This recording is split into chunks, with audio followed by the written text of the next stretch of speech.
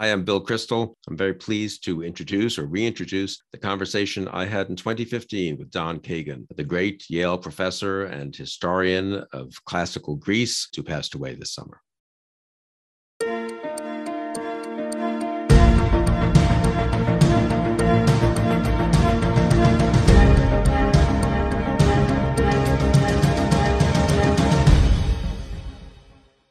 Welcome back to Conversations. I'm Bill Kristol, and I'm very pleased to have with me today Donald Kagan, a distinguished longtime professor, I guess now Professor Emeritus at Yale University. Thanks for being here. Pleasure to be here. That's great to have you. So I told someone in Washington I was coming up to New Haven to do a conversation with you, and Donald Kagan, he said, "Oh, I love Don Kagan. He's the war guy." So you're a great professor, distinguished ancient historian. Yet in Washington, you're known as the war guy. I think that's mostly because of your book, terrific book, The Origins of War. But talk about the book and about war. Well, the book is called On the Origins of War and the Preservation of Peace. Yeah, people drop the second S. They do tend to drop the second part, but I think that the connection is very crucial and too infrequently attended to. And the other rest of the title, a little bit of it, is owed to Clausewitz, who wrote his famous essay on war. Right.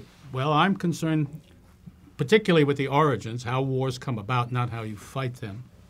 But the other thing is I think there's an inherent important linkage between thinking about how wars come, and then since most of us find it unfortunate when wars come most of the time, how in fact wars don't come about. Right. And in one sense, how wars can be prevented. That sounds like a bit of a more active and hopeful way of looking at things. Or how you can avoid going to war, which is a different thing but has the same outcome. So, talk about on the origin of war and the preservation of peace. Well, why did you write it? What prompted you to do it? I've always been interested in the general subject, and my own life's work about Thucydides and the Peloponnesian War naturally leads me to think about war in general and of course, the problem. Thucydides certainly was the first person ever to make a very serious, careful analysis of why a war came about, with a kind of a modern degree of sophistication, beyond the modern degree of sophistication, I think, which made it both of historically serious and worthy of your attention, with philosophical implications having to do with its place in human events in general, so that the question of why the war came about always seized me, and I taught about it many times. And of course, before I undertook the book on the origins of war, I had written a 4-volume history of the Peloponnesian War, so you can see why those thoughts would come together. But the rest of the story is that I didn't begin my interest in history in the ancient world. I didn't really know there was an ancient world in any serious way until I was a sophomore in college. It really came quite late to me. But I had always been interested in modern European history. And modern European history, of course, is full of war. Yes. And it's always an incredibly dramatic thing, but it's also appeals to my feeling that history is most interesting when you try to figure out what any sensible person gets interested in when he studies history, which is, why do things happen as they do? And did they have to happen that way? And very, very few things are as helpful for that kind of thinking as the outbreak of a war, or on rare occasions, the avoidance of a war that seemed to be highly likely. So I was very interested already. I had a hobby almost in reading about the First World War and particularly the origins. And of course, that's a good one because no war has ever been argued about as much as that one. And it is one of the more interesting and difficult and complicated questions compared to many other wars. Anybody who has trouble understanding why the Second World War came about needs a little help. But the First World War, it's really worth all the argument that there's been about it. So that had interested me quite a lot. But then again, having lived through the Second World War, I was enormously interested in that. And as I read about the ancient world and continued to read about the modern world, I was constantly struck with my dissatisfaction about the way these were treated typically by other historians, and my feeling that although each was different, there were important similarities, but even the differences were very instructive. And so I thought about the idea of making a comparative study. Another thing that attracted me was that people have done some kinds of that sort of stuff before, but they usually have a social science deformation, which Spoken like a historian, right? quite, which produces whatever it produces, but not what I was looking for. What does it produce, though? Because it seems to me that's one of the distinctive things for me as a political sort of trained in political science. Yeah. It's You've one been of the trained in distinct- anti-political Well, science. that's true. right? Anti-political science, Yeah. political science. It's the best kind, you know. But I'm very struck by your historical. I mean, Yeah. explain that. I want maybe this will help. I think in the introduction to that book, I speak about what I think I'm doing. I describe it as comparative narrative history. Yeah. And I think my own opinion is the best way to grasp the past, at least for a very long time before you reach a high degree of sophistication, is by telling the story. Right.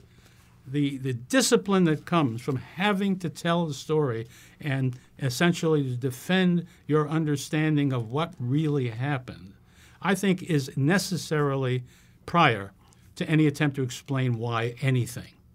So I thought I would write a number of narratives whose purpose would be, first of all, to establish what I think happened, and then to go at the question of why did they happen? Did they need to happen?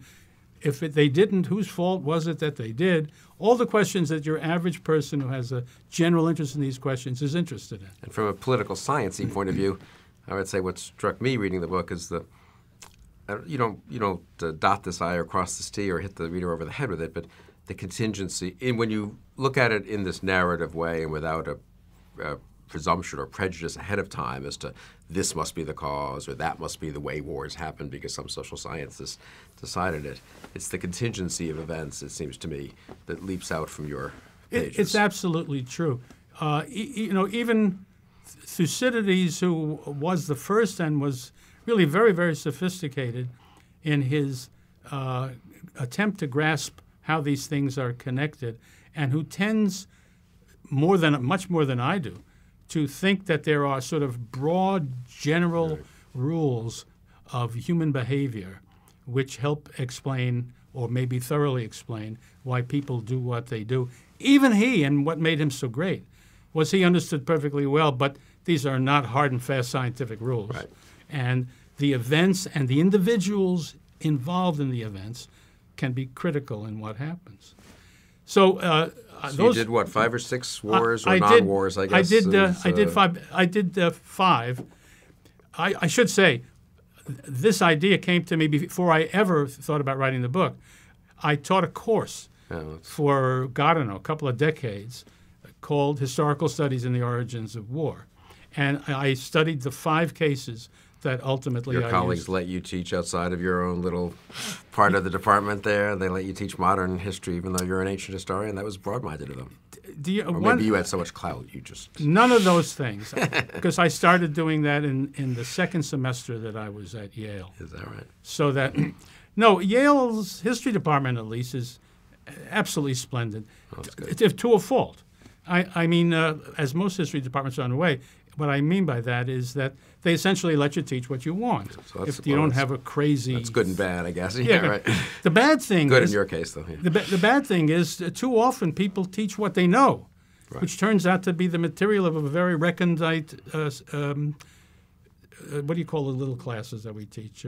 Seminar. Seminars, but rarely lead to anything broader than that. But nonetheless, so that accounts why nobody cared. I suppose they would have They wouldn't have cared much if very few people showed up. But it turned out that if you order a course that says historical studies of war, the whole universe turns out. Yeah. You know, I might just say a word about that, how you can be wrong about these things.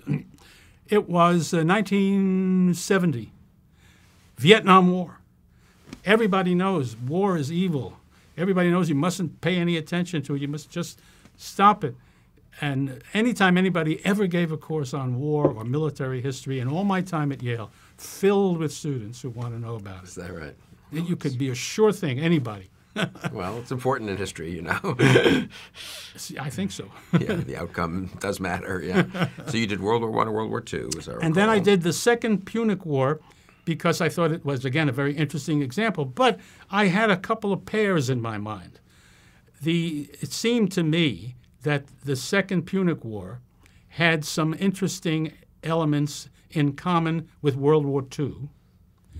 And I had always been struck by what seemed to me to be enormously great similarities between events of the Peloponnesian War and World War I. And then, of course, I was enormously interested in a war that didn't happen. There's not too many of these things where you can say there was going to be a war, but it didn't happen.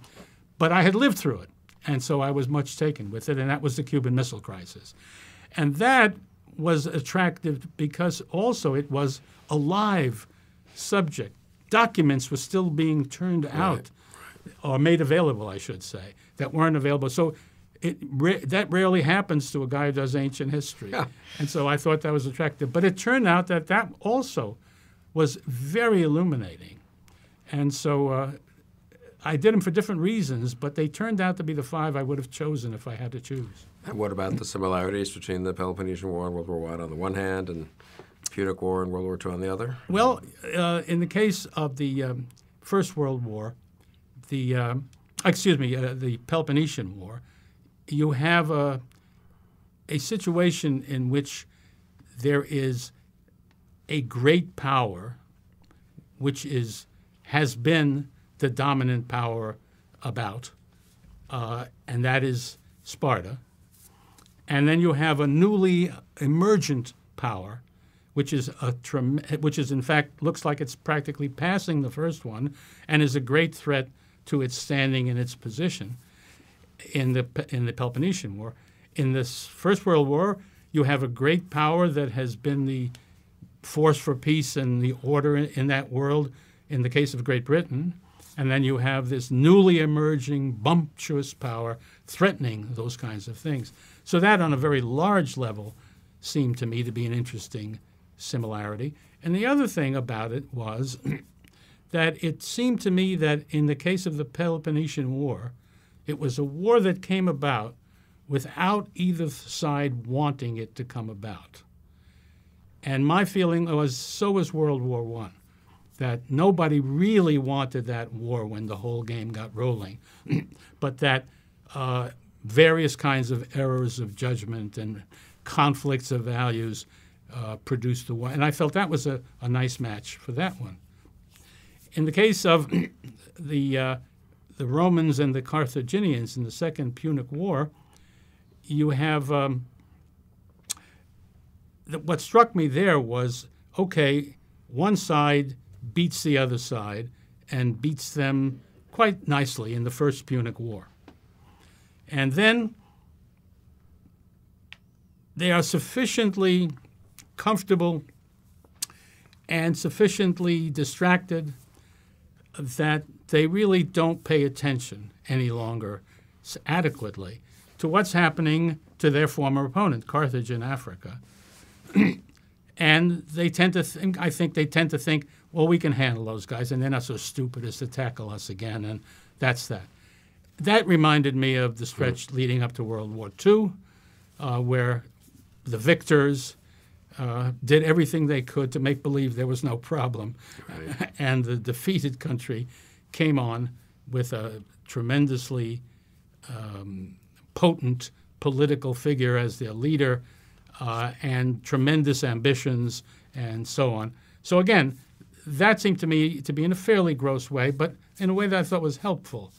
How does a war come about under those circumstances where somebody surely wasn't averse to war at all, which was Hannibal, who was certainly, nothing could have pleased him more than the notion. By the way, I think what we ought to do is invade Europe, Italy, and destroy those Romans. Nothing was more appealing than that on every ground. And the Romans were not keen to have it, and they were unduly confident, too. I think they just felt, well, they're not going to be so crazy as to come at us again. And we all learned something about how crazy people can be. Any individuals you came away admiring especially or even more than when you started, or surprises on the upside or downside in terms of statesmen, especially I guess in the modern cases where... Yes, I didn't get much of a change in the ancient thing. There's not enough. But I came away with a greater appreciation of the positive sides of Bismarck. Plenty of negatives with Bismarck, but he did have a really good capacity to evaluate what were the pros and cons from a practical point of view in international relations and war and so on and so forth. And so he really did work to prevent war, and in my opinion, with extraordinary success. I mean, it's really very interesting. He knew that the trouble, if it arose, was going to happen in the Balkans, and he knew that it was going to be a war between Austria and Russia, if it happened, and it would be very hard for Germany to stay out one way or another if that happened. And so he conducted a very complicated foreign policy that few people understood and really could grasp what he was up to, in which his determination was to see that those two states did not come into conflict. And one of the ways he did that was by throwing Germany's weight around, but not in order to increase Germany's power or whatever, but in order to see to it that nobody got to be too ambitious in that territory. And he succeeded. Until he was fired in 1890, Germany was the force, not formally allied to Britain, but informally working with Britain because the British wanted the same thing. And was it sustainable? I mean, was it mistakes that didn't continue that policy, or was it somehow just couldn't have been continued once No, I am among left? I am among probably a minority who think the war was not inevitable when the trouble started. The trouble starts when he gets fired. Maybe another way to put it is the trouble starts when William II gets rid of the guy who's been restraining him, right, and really starts running German policy. And it becomes a really hard to defend policy from any rational perspective because he wasn't rational about what he wanted. And Thucydides would have understood that better than most. You know, Thucydides has this great insight. I wish I get people to pay attention. It's very short. He has one of his speakers at the beginning of the war say, why do people go to war? Out of fear, honor, and interest. Well, everybody knows interest. Right. That's right. And fear is very credible. Nobody takes honor seriously. And one of the things the thing I suppose was the biggest surprise to me in writing that book was how potent honor was and is in the conduct of foreign affairs, which often leads to war. And people say, well, honor, who cares about honor? That's something that's another. Translate honor as in ways that we would understand it today. Use a word like prestige. Yeah. Use a word like shame, which is it's the negative that's most important in the honor issue. It's not so much that you want to acquire honor by victory. It's that you want to avoid the disgrace and the shame that comes if you feel like you lost. Yeah. And you can lose in negotiating and you can lose in war. And so people, and I quote the passages that demonstrate this, right down to the last minute, people are infinitely more concerned in what they're talking about inside their private circles with the disgrace, with the honor, with the besmirching of honor for their country than nobody's talking about economics. Yeah, that's interesting. And they don't even really talk about power. More than anything than you would imagine, they are concerned with this other thing. I guess national pride is one way we try to capture it a little bit. But Sure, but it doesn't quite get it. Right. It doesn't quite get it. That sounds like who needs that kind of pride? But shame, disgrace, they will think we are weak. They will think we are cowardly. And not only is that inherently bad, but all the people we rule will think they can push us around. Right. And they always are thinking about practical consequences of these impressions that are made. So that's good about Bismarck. And World War I think majority, I don't follow this closely, but my sense is a majority of historians, probably influenced by social science perhaps, or by, I don't know, certain trends in historiography, do want to say that was a war that individual decisions didn't make that much difference. It was once Germany was rising and Britain was there. And totally, the evidence is totally against it. Yeah. As I say, Bismarck decided no, and he was successful in preventing it. William, on the other hand, was as concerned about those kinds of things as anything in the world.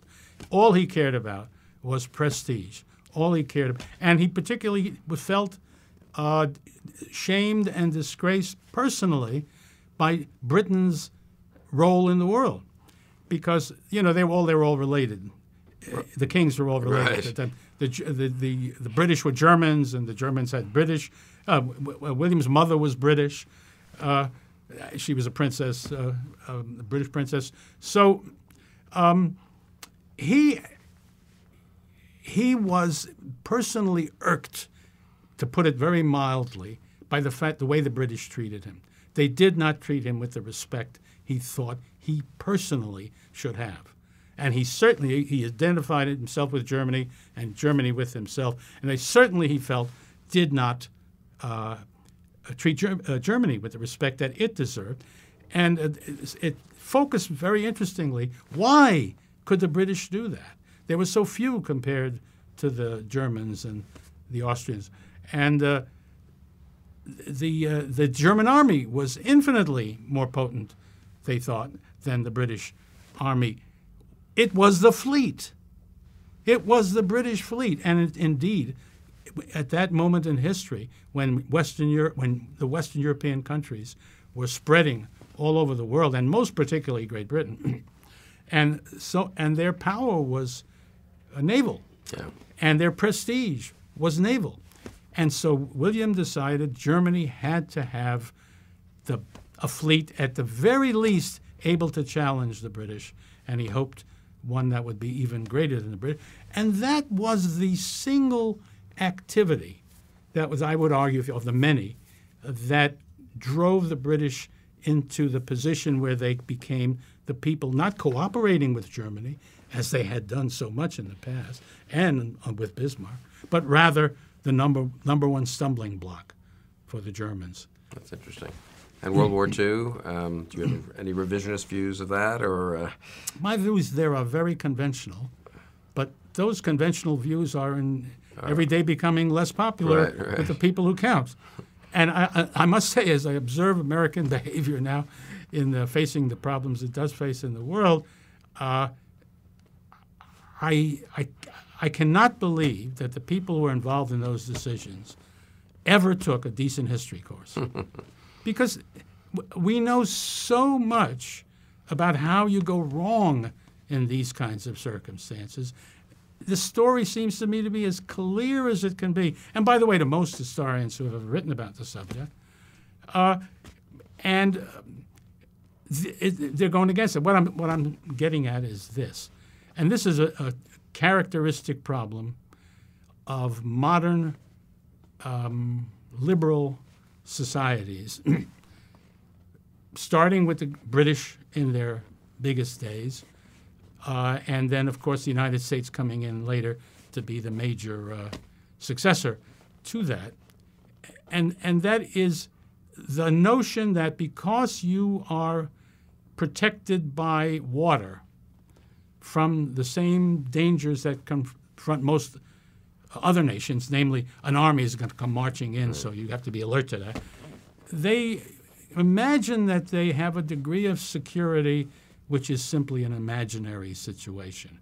You can really wonder about the British, who are, how few miles is it across the channel? Yeah, Practically. Well, the people do swim it. Yeah, right. So there's that, but they acted as though the fact that they had that water and they had a fleet that was the best fleet and that ought to be successful in a war, that would take care of all their problems.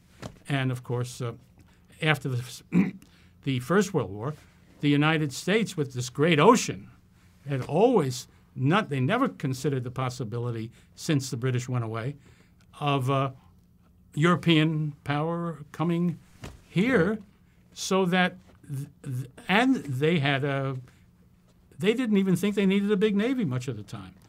They were so confident about this situation. So what they did was to make believe that these things that were so troubling in Europe were not their problem, and they didn't need to worry about it. And they made up a story, which had been made up originally by British pacifists, that in fact there was no need to fight the First World War. Right.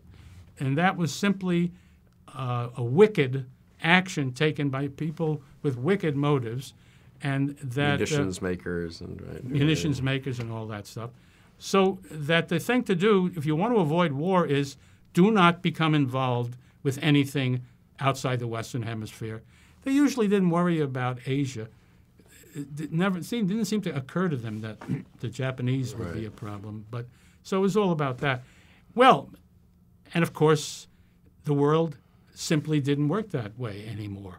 The United States had become a world power. The United States economy, its security were all tied up, chiefly in the European area. So it would make a very considerable difference to the United States if Europe went into the wrong direction. But Americans just didn't want to know about that.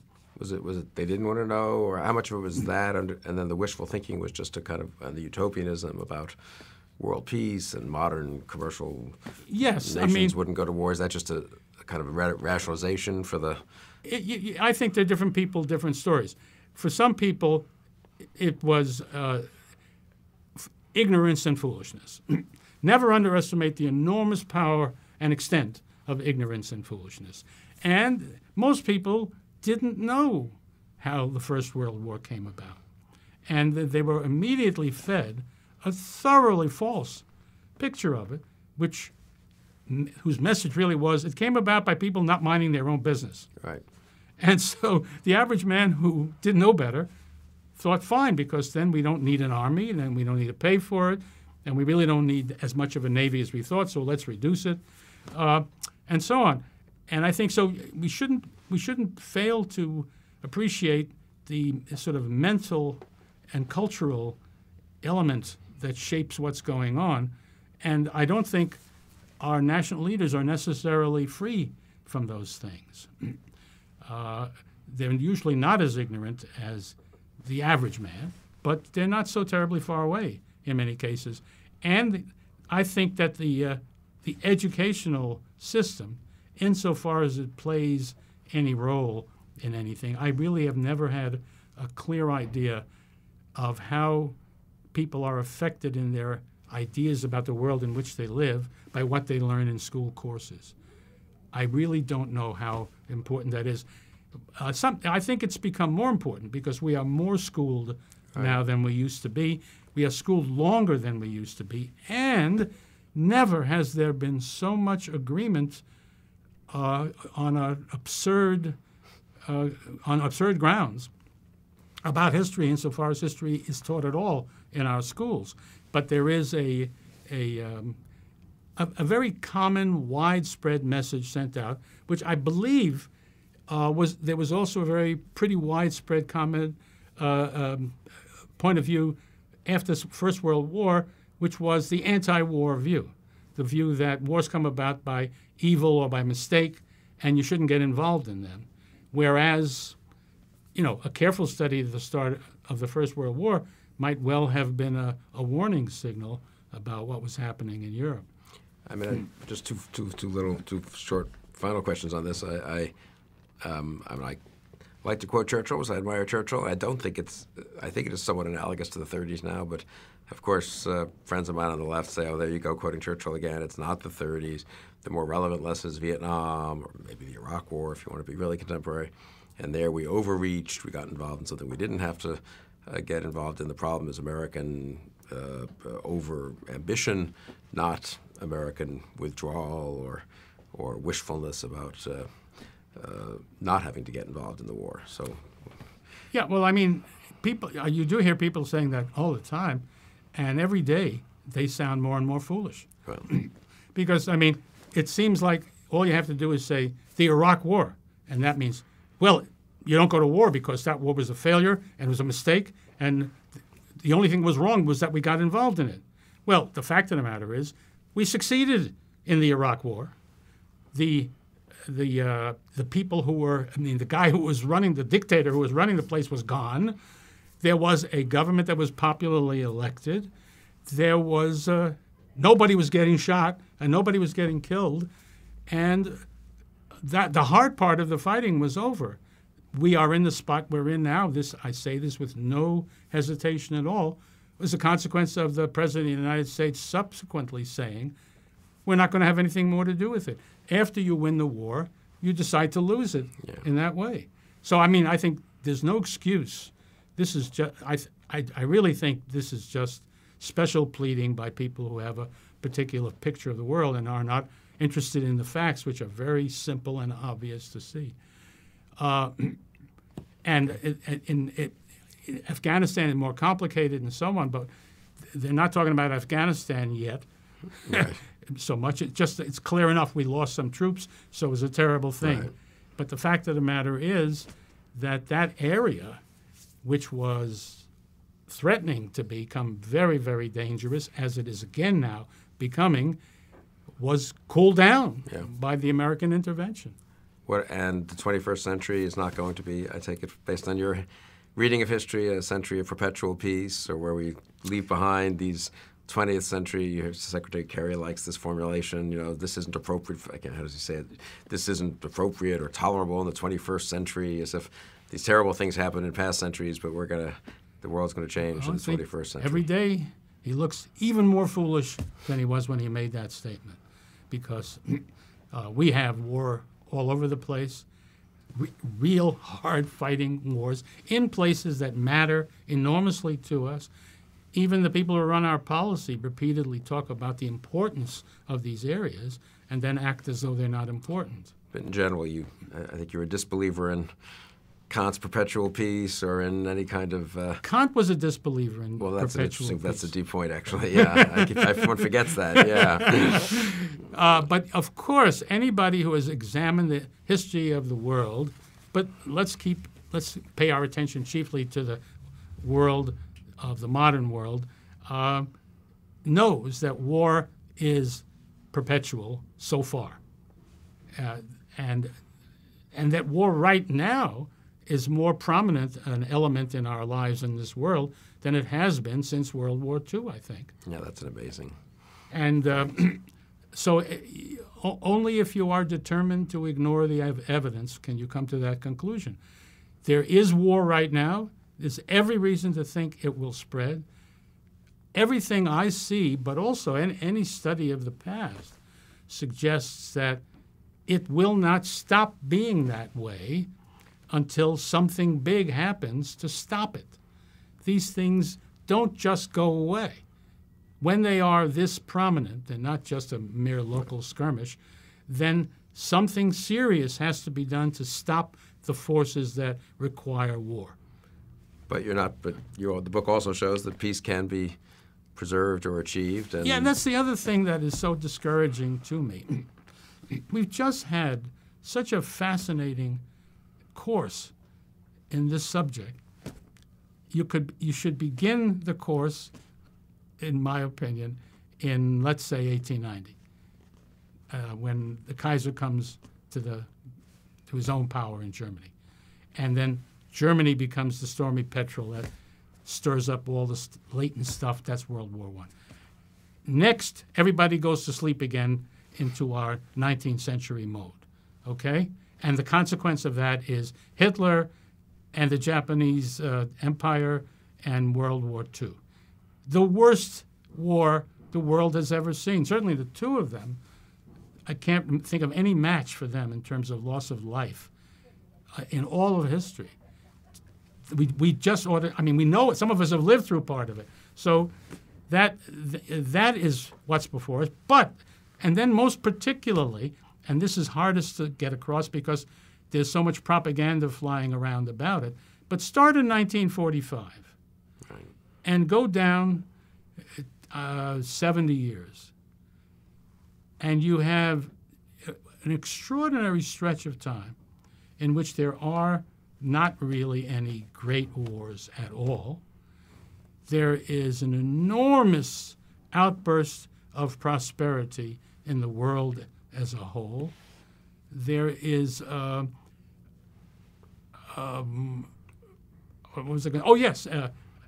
If you think this is a good thing, and I do, a tremendous growth in popular government, such as the world has never seen, and not only this time in the West.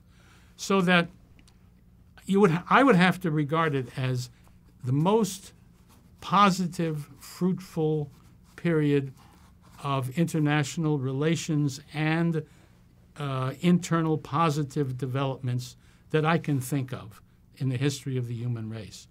Now, was that just luck, dumb luck? If you ask yourself, what are the characteristics of the world in which that arose and was permitted to grow? And the answer was, it was the victory in the Second World War, first of all, of the anti-fascist and anti-imperialist forces who were themselves, I mean, you have to be careful because a big chunk of them were the Soviet Union. Right. And you have to face the fact they were critical in that victory. But they were not the state that, after the war especially, had the greatest impact on what was happening in the world. They had a very serious impact, but it was largely negative. Its tendency was very old-fashioned territorial imperialism, and it would not have ever sort of calmly gone away. Either they would have made their empire firm, and we would have old-fashioned despotism that the world is used to, or they would have what did happen, which is they would fall apart, and then for a brief period of time, then popular government would be the force that was coming on. Well, that came about because the United States chiefly and its allies undertook to handle the world a different way. They judged that all of the things that mattered to us were necessarily connected to what happened to the rest of the world.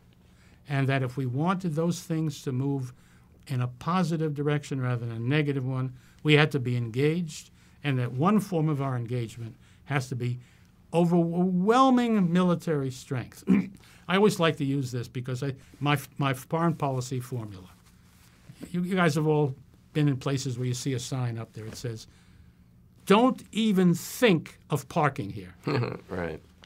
I think the policy we had during the successful phase of it was, don't even think of using force to bring about your desires. And it worked because people believed, they knew we had the force, and they believed we would use it. And both of those elements are critical, in my view, to preserving a peace that exists. So why did you become an ancient historian? Why the classics? Why Thucydides? Well, it's a purely biographical story with no deep philosophical context. I'd always liked history. And when I was a kid, I just read history for fun. But I knew nothing at all about the ancient world. We were never taught it in school. And so I just never had anything to do with it. Most of my historical interests, strangely enough, strangely enough or not, but Not so much in America. I was very interested in modern European history, which has always stayed with me. But that's what I read. That's the fun I had. And so now next moment in my life was in high school. I want to give a plug to Thomas Jefferson High School in Brooklyn, in New York, where I had the good fortune to have a wonderful history teacher, the only wonderful history teacher I ever had up until Is that right? college. Where is Thomas Jefferson High School in Brooklyn? East New York, East New York. maybe the worst neighborhood in Brooklyn now. Still, even though every other neighborhood in Brooklyn has been gentrified, you think East New York is hanging in there? Oh yes, it's bad. But it was actually I actually grew up in the Brownsville section of Brooklyn, which was below East New York in those days. But East New York is pretty sad now. However, it was a very nice local high school, and he was a remarkably good teacher. And what was remarkably good, he was the first real sort of spoke like a historian. The first one I ever met. He just didn't tell you stories and ask you to remember what was in the clauses and stuff like that. He asked questions, and he undertook to answer them or to have you participate in the answering of them. And that really sharpened up my sense that what I wanted to be was a history teacher. It never occurred to me to be a professor because I didn't even know what that was. Nobody in my family had ever been to college, and so it just wasn't a world that existed for me. But when I graduated and went to Brooklyn College, it was with the intention of becoming a history major. And there were in those days there were required courses, would you believe? So most of the first year was spent with required courses of one kind or another. A couple of them were history courses, but they were pretty routine. And now I had to for the first time, I had to choose courses for myself in the sophomore year. What do you call them? Electives? Electives. Yeah, right. And so I thought, oh yes, to be a school teacher, high school history teacher in New York in those days, I don't know what it's like now, but they had this very quaint idea that you ought to know a lot of history.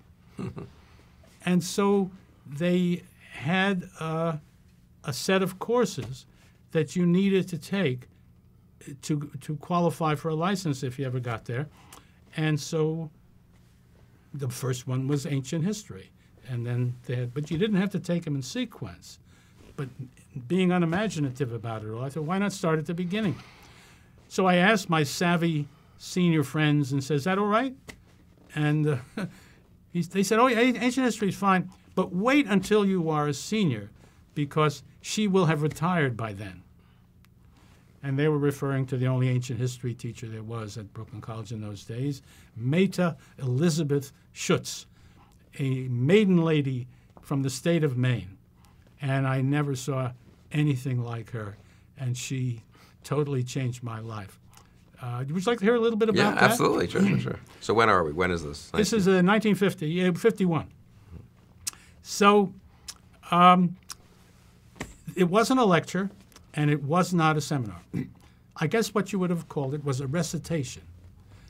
There might have been anywhere from, depending on how many kids turned up, 10 to 25 students sitting in their chairs in rows, and the professor up sitting at her desk. And she would give us an assignment for the day to read, and then she would come in and she would ask questions. But she never asked questions generally of the class. She would say, Mr. Crystal, and then she would ask you a question.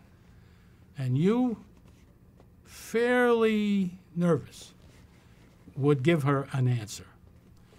Now, she would correct any factual error you made. She would correct any error of pronunciation that you were engaged in, or any conceivable shortcoming of perfection whatsoever. And not in a particularly pleasant way. So I thought, Jesus, what is this? Well, as it turned out, she went through the class for, I think it must have been almost 2 weeks, and she never got to me. But every day, I was angrier and angrier at what she was doing. And I said, she is not going to get me. And I prepared for that course like for no other course in my life. And finally, she got around to me, and she said, Mr. Kagan, and she asked me a question. I don't remember what the question was. But I know I spat out the answer in the shortest possible manner possible. I mean, the fewest words conceivable. And I was as certain as I could be that it simply had no flaws. And she said, yes. And she moved on to the next guy. Oh, wow. And then it all sort of dawned on me that all she wanted for us to get it right. Right. But she insisted that we do. And, of course, what was behind it all was something that I believe is really very nice. You know, Brooklyn College in those days was very much a poor man's college. Probably still is. You know, it was this New York City college. The tuition fee was exactly the amount I could afford. Nothing. Mm-hmm.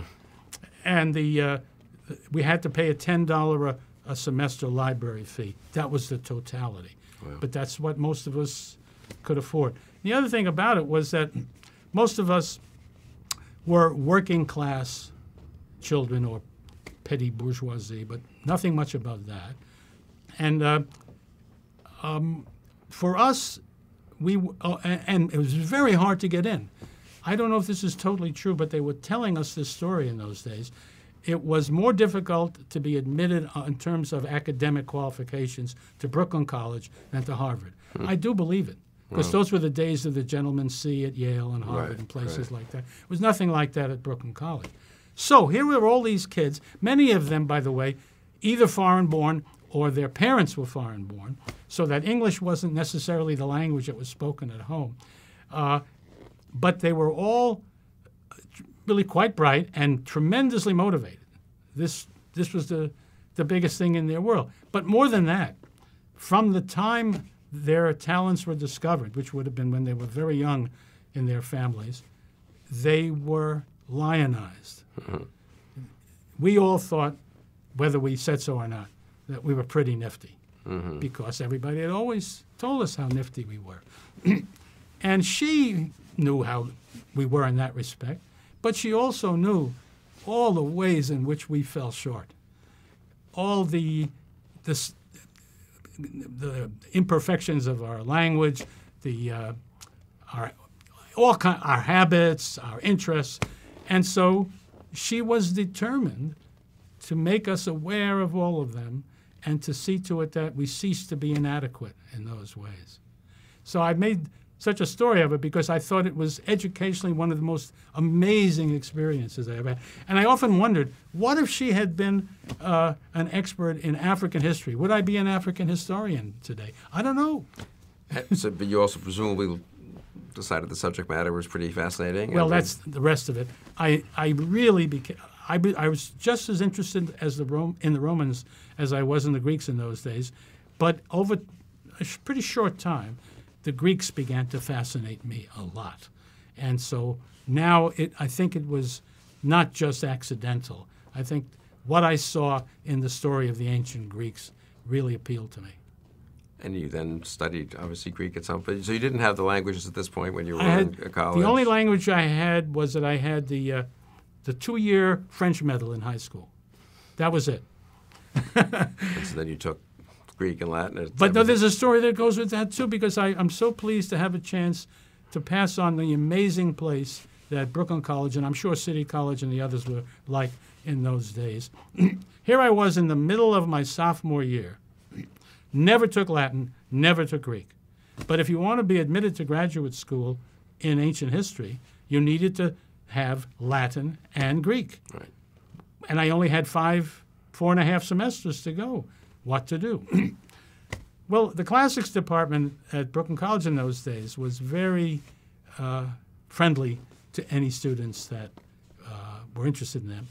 And so I went to see a professor who had taught me a course in my freshman year. She didn't know who I was. She wasn't a particularly great teacher. She's the only one I knew in classics. She was must have been in her 60s, and she was not very well physically. But I went and I asked her, I said, can you tell me how can I make the greatest progress as quickly as I can in these ways? And she said, after a little while, she said, she had an apartment right next to Brooklyn College.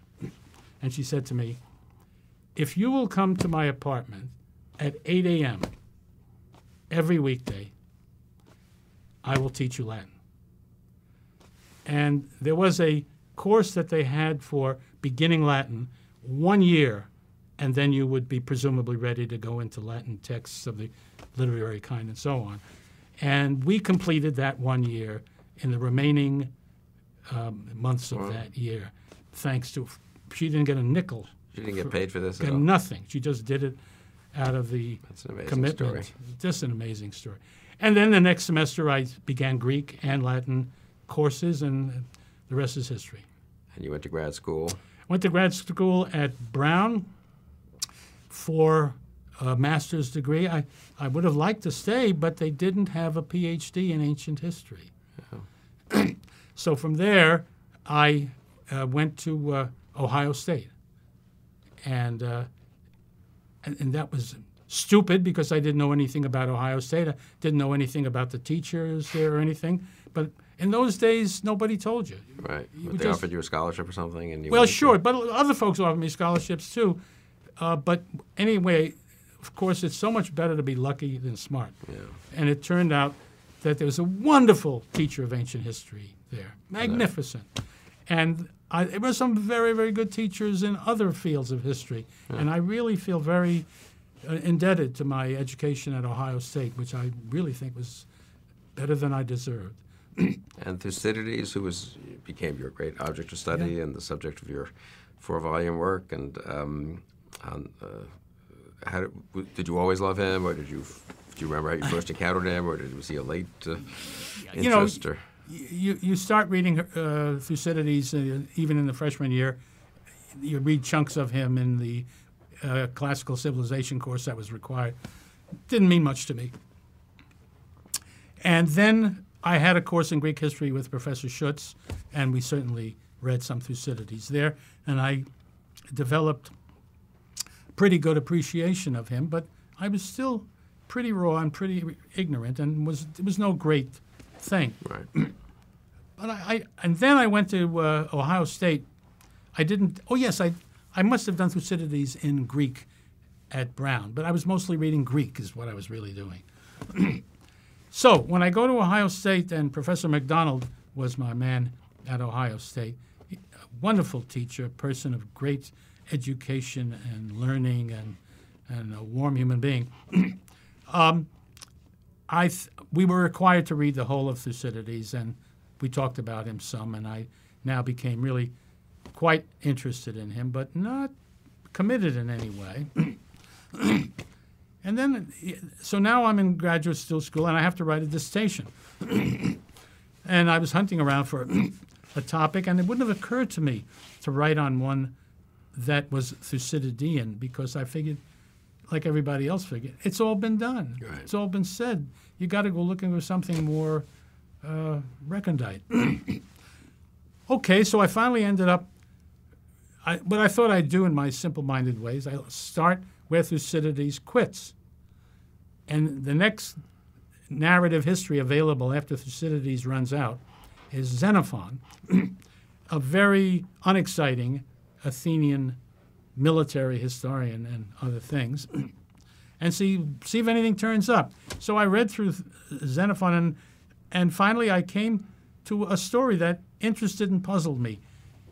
In the town of Corinth in 395, well, no, the war started in 395. There's something called the Corinthian War, and it was all around Corinth.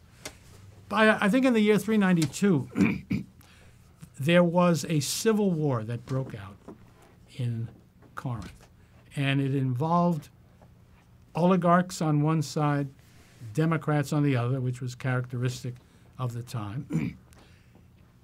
But there was some other bunch of folks running around that I couldn't identify. So I read all the secondary sources I could, and they all had it different. some people had Democrats here and oligarchs there, and some people had, but there were only two. There were always only two. There were oligarchs and Democrats. You had to decide who was who, and it still left something not working. And so one day it just hit me. I don't know how. I realized, the problem is there aren't two, there are three. And so finally I ended up arguing that there was indeed an Democratic faction, and there was indeed an old oligarchic faction. But there was also something that had sprung up in more recent times that was something between the two, and they had a different angle and so on. So I thought, great, I think I'm going to write a history of Corinthian politics from the first time we can do that, which is 421 BC, down to where it runs out. And so that was my dissertation. But 421, that's Thucydides' territory. And so I began to now have to wrestle with Thucydides with the intention of understanding what happened and what does Thucydides say about what happened. And I suppose the peculiar thing, or I wouldn't say peculiar, but the characteristic thing about my dealings with Thucydides that make me slightly different from most people who have dealt with him is that I have the greatest admiration for him, and can't possibly say enough things that suggest how wonderful a historian he was. But he was a human being. And what people have not sufficiently noticed was that not only was he a contemporary, and the war was taking place in and around his city, but he was an important player. Right. He was a general, and he played a very significant role. He got one particular assignment. He writes about that. And it was determined. He failed to do what he was supposed to do. His job was to protect. He was the naval commander up there. He was to protect the Athenian ally who was up the river from where he was. And when the Spartans sent an invading force in there, he wasn't there. And the Athenian people found him guilty, and they exiled him from the city. Thank God, because he could not have written the history he wrote. Yeah, it's amazing. If he were in Athens, because he went off and he was able to talk to people on both sides, and all of that was true. But my point was, people were treating Thucydides as though he were God's truth. You find out what Thucydides says, and now you start concerning yourself with other things. And I realized, wait a minute. It's as though all we had as a history of the First World War were Winston Churchill's account of that war. Now, Winston Churchill is a great, great man and fundamentally truthful, but he was deep into everything. And there's plenty of argument about whether Churchill was right about this, that, the other thing, and what his angle was. I said, it's got to be the same with Thucydides. And so that's when my deep interest in coming to understand Thucydides and the war he wrote about. And did you conceive your 4-volume work at an early age? And so No, I did. I graduated and went off, and lucky enough, I went off and won a Fulbright, which was tremendously valuable because then I could spend a year in Greece and see the place for the first time, and made a big difference. But so I was also you'd never been. I had never been to Greece. Yes. Yeah. So, and then I got very lucky, and I got a job, and I began teaching at Penn State for a year, and then before I was there for a few months, I was offered a job at Cornell, and spent the next 9 years there.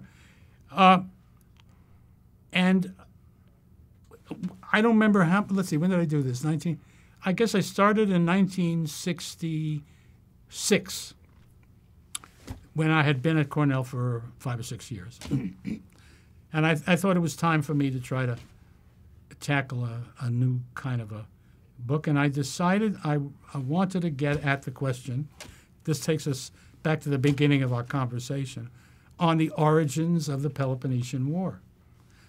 And By this time, I had really begun to suspect that there was a great deal to be learned by the comparative thinking about the origins of World War I and the Peloponnesian War. And I just remembered this. There was a summer program at Cornell in those days. I don't know. It was called the Telluride Yeah, I know program. many people that went through it. Yeah. And each summer they get a couple of faculty guys to teach a seminar to these extremely bright juniors from people around the country. So they asked me and a colleague to do it, and I thought, here's the chance. I can try out this stuff. So that seminar was on the origins of wars, and meanwhile I was writing my history of the origins of the Peloponnesian War. So I did that. That was published in '69, and I realized when I had finished that I wasn't going to be satisfied until I had done the same thing for the rest of the war. Wow.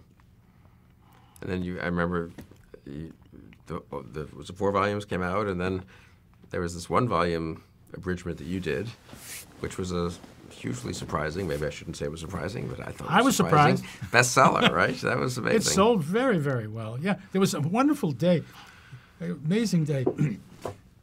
The Washington Post, like some other papers, runs sort of ranks best-selling books each week.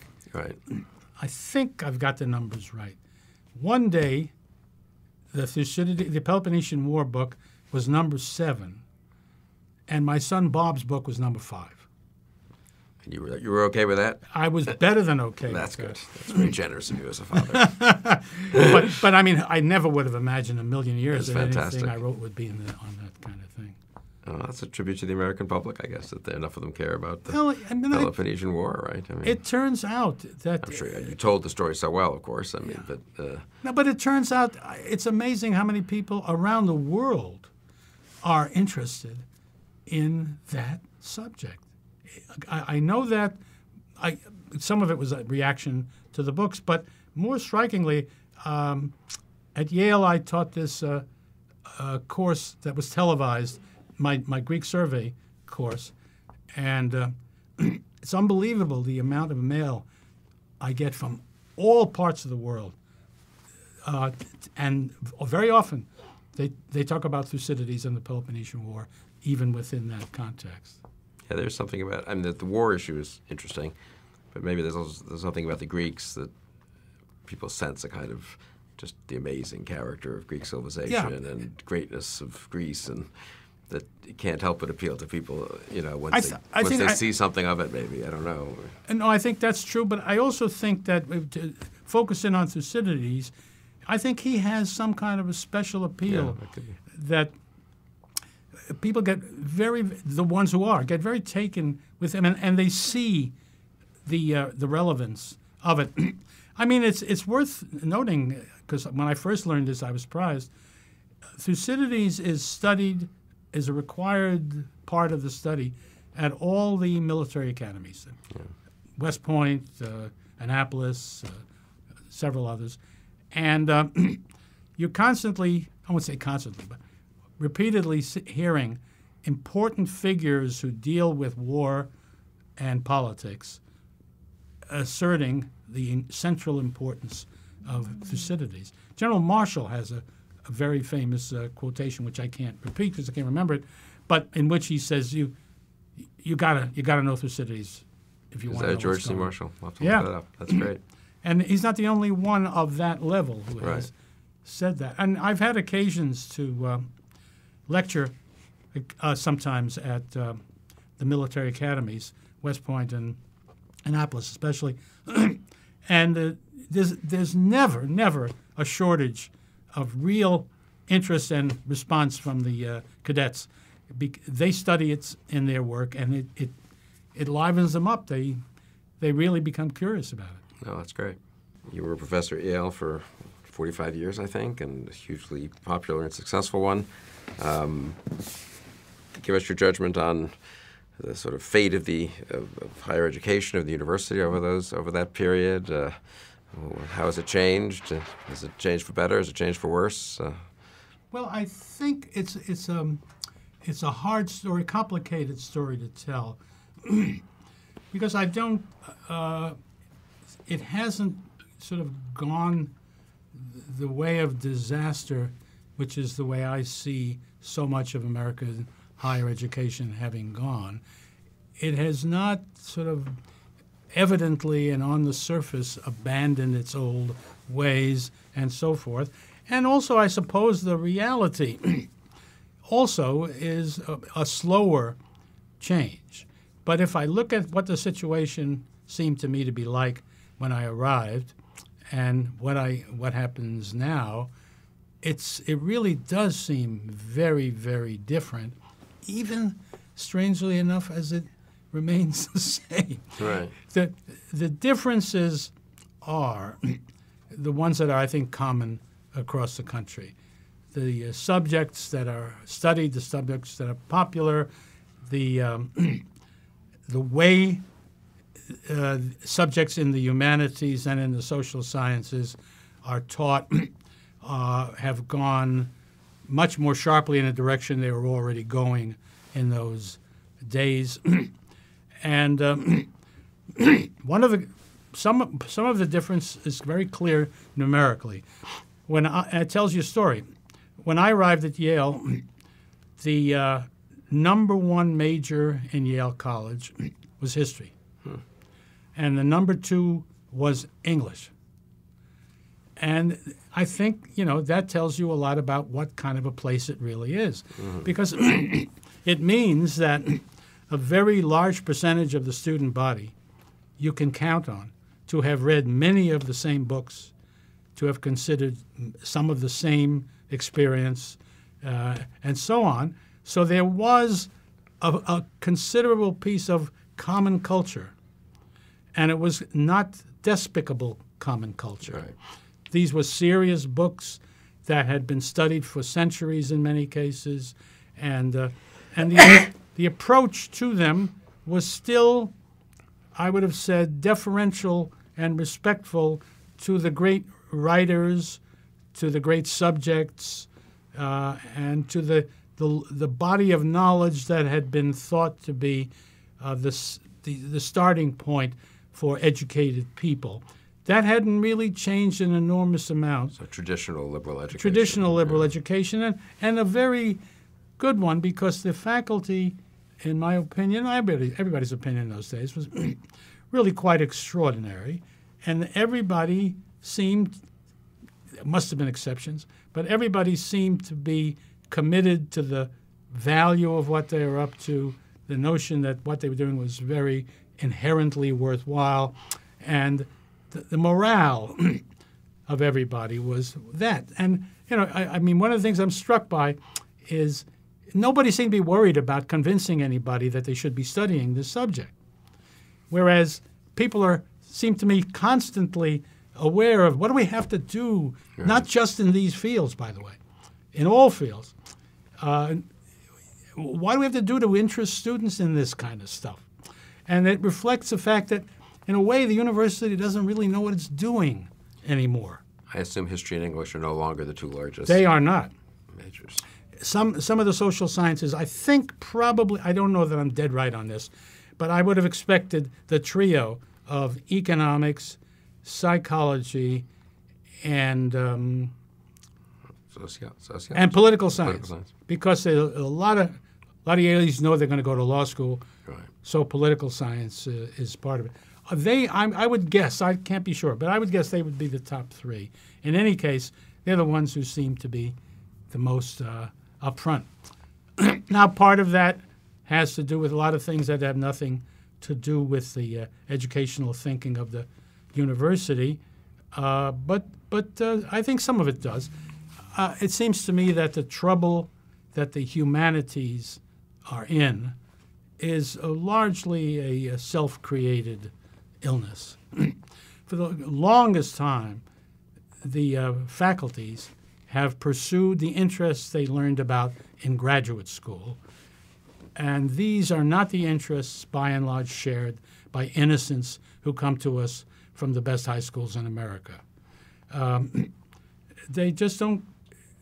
They don't care about most of those things, and to the degree, now obviously I reflect an older way of looking at things, and maybe that's the whole story. But the issues even in courses like history, but which have been turned into forms of social science in many cases, but also in a kind of an advocacy mode. The notion that somehow studying politics, society, we all know what the answers are. Right. The only question is to ask, what's the most effective way to move society towards where we enlightened ones know? Now, in my day, it could be that all the faculty agreed about all these things, but they didn't talk about that. They talked about the books they read and the subjects they studied and the different points of view that were held by different people and how one makes judgments among them. And we are all human and we all have our preferences. No doubt we said why the way I look at the world is particularly attractive. But we didn't feel that it was proper for us to try to convince them to do it. And we didn't think that it was in any way proper not to give the contrary and other points of view, and to indicate what were the strengths and weaknesses of them. My feeling, and mostly I learned this from students who tell me about it. That's because I don't hear my colleagues very much. And that's just not the way it's done. It's, as I say, the thing that stuns me the most is everybody knows what the answers are, and you just have to work your way towards them. And that's your colleagues, yeah. And the students, do you think they're fairly similar? Or This is the amazing thing. I have lived, I think, in a personal bubble. I find the students I teach today, I can't tell the difference between them and the students I taught 45 years ago. And I think there's a reason for it. When you're around that long, people get to know what the common story is about you. Some part of that is factual. They'll tell you what the work is like, what the requirements are like, what the demands are like. And, of course, they know from the syllabus what the subject is going to be about. And on top of that, the students give you, if they're telling somebody about their course, their own personal view of it. But the first thing that happens is nobody is going to take a course in Thucydides and the Peloponnesian War, taught by me, and be surprised by what he runs into. So I have the feeling I'm getting the same students because I'm attracting the same kind of students. Self-selection, I suppose, yeah. And so I really don't know the difference. But were you a master? I was a master of ecology. So you did deal with a whole I know range what of the rest of the students. universe is like. Yeah. But in my class, Right. when this class selects itself, then I can't tell the difference. But as master of a college, and you were also a senior administrator, dean or provost. I was can't dean of remember, the college, Dean of yeah. the college. I mean, do you have the sense? Some people complain, for example, and I myself am sort of not certain what to think of this. Students know much less when they come to college when they're 17 than they did 30, 40 years ago. The part of me thinks, I don't know, they never really knew much when they were 17. And if there's been a change, it's the faculty that's changed in the way they teach, not the students in their preparation. But it could be either. I mean, I don't know. I have no reason to believe. It could be true, but I don't know that it's true, that the students are any more ignorant than they were before. Or particularly different in any significant way. The students I teach. But now, when I ran into students in my other capacities, I really wouldn't know because the kinds of issues that come up have nothing to do with that. Right. So that's what I say. I've been living in a bubble. I've been living in the bubble of Yale 1969 all these years. Well, you created the bubble by having an excellent class and attracting great students. I mean, liberal education is supposed to be a bubble in a way, isn't it? I mean, separated from the rest of society and cushioned from the. Yeah, but it is. They, as you know, the students are asked to write evaluations of their courses and teachers each semester, and most of them do, and I read them avidly. And what I find that's very interesting is when they want to say something nice, the personal stuff is not important. It's what they say about how the course works, what it does, how it's structured, what is required of them, and so on. And you get what I so often get to think, I never had a course like this, which wasn't just, it's wonderful, but I never had a course that had this structure, that had this set of expectations, that was conducted in the way that this one is.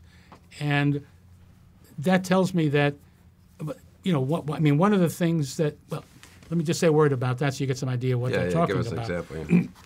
So I will. This is a seminar we're talking about. A lecture is a lecture. I just give a lecture. But in the seminar, there'll be something between 15 and 20 students in the seminar. The entire class has a very specific reading assignment that it has to do for that day. And it includes many, many original sources and secondary sources to get at the arguments and so on and so forth. On any particular day, there might be as many as 4 students who have been chosen that day to have written a paper on a particular topic, about 5 typewritten pages, which they distribute a week in advance so that the class has read their papers as well. Then, when we start, I begin to question the people who have delivered the papers and ask them to answer I pull a schutz on them and have them answer the questions. And we then allow the conversation to take its course, because then I will recognize people who want to comment on them. And soon, if things go well, you've got yourself a conversation, sometimes a debate, and that kind of a thing. And in the course of that exercise, if we do it right, there is no way the students can fail to know the range of opinions, interpretations that are available, and what arguments might be adduced for them. But better yet, they get attached to them by chance, and now they have to defend themselves. So I might say one of the things I think is good about that method is, of all the things I was surprised by in meeting these very, very bright students I've had a chance to teach at Yale, I was surprised to discover, everybody complains about students writing. Most of the students can write very well, is what I find. You can help them, but they didn't get there without being able to write well. But what I found was they don't talk well. I mean, they are not skilled at a serious conversation and how to get the most of it. They've had no practice at it. And so this is practice. That's fascinating. And they know, and because I'm engaged, it's never going to go off on the moon, and it's never going to be anything but what I want it to be. Right. And that means they have to talk on the level I want them to talk at. So if it has to be elevated, it is, by virtue of that experience. So it's that kind of thing that I don't know how widespread that ever was. But the students like that kind of thing. Sounds like a great seminar. Wish I had been in that seminar. And your lectures, just let's close with they're online, and they're fantastically popular. You were a popular lecturer and renowned lecturer at Yale, and they've been very popular online. Any advice to people watching who might be thinking of becoming professors? How do you give a good lecture? Well, the first thing is talk about something that interests you. Yeah, that is good advice. It's very hard to disguise the lack of interest. And secondly, I think you should be aware that it is debate, controversy, arguments that catch the attention of most intelligent people when they are at a subject that's new to them. And so don't ever just lay down the law and tell them this is how it was. You need to help them see how you get at 2 things. One is deciding what's worth talking about. And secondly, how you can go about trying to make up your mind about what's important about that. And somehow in your lectures, you want to be constantly indicating to them, these are things that people argue about. And here's why they do. And here's what some say, and here's what some others say. And here's why maybe you'd like to think of this point of view. But the point is, I think it's got to be the way things really are when you're interested in something. You need to know what there is to be concerned about, and you need to know what the possibilities are, and you need to have some idea of the virtues of this and the virtues of that. If you're doing that, it's hard to defeat education entirely.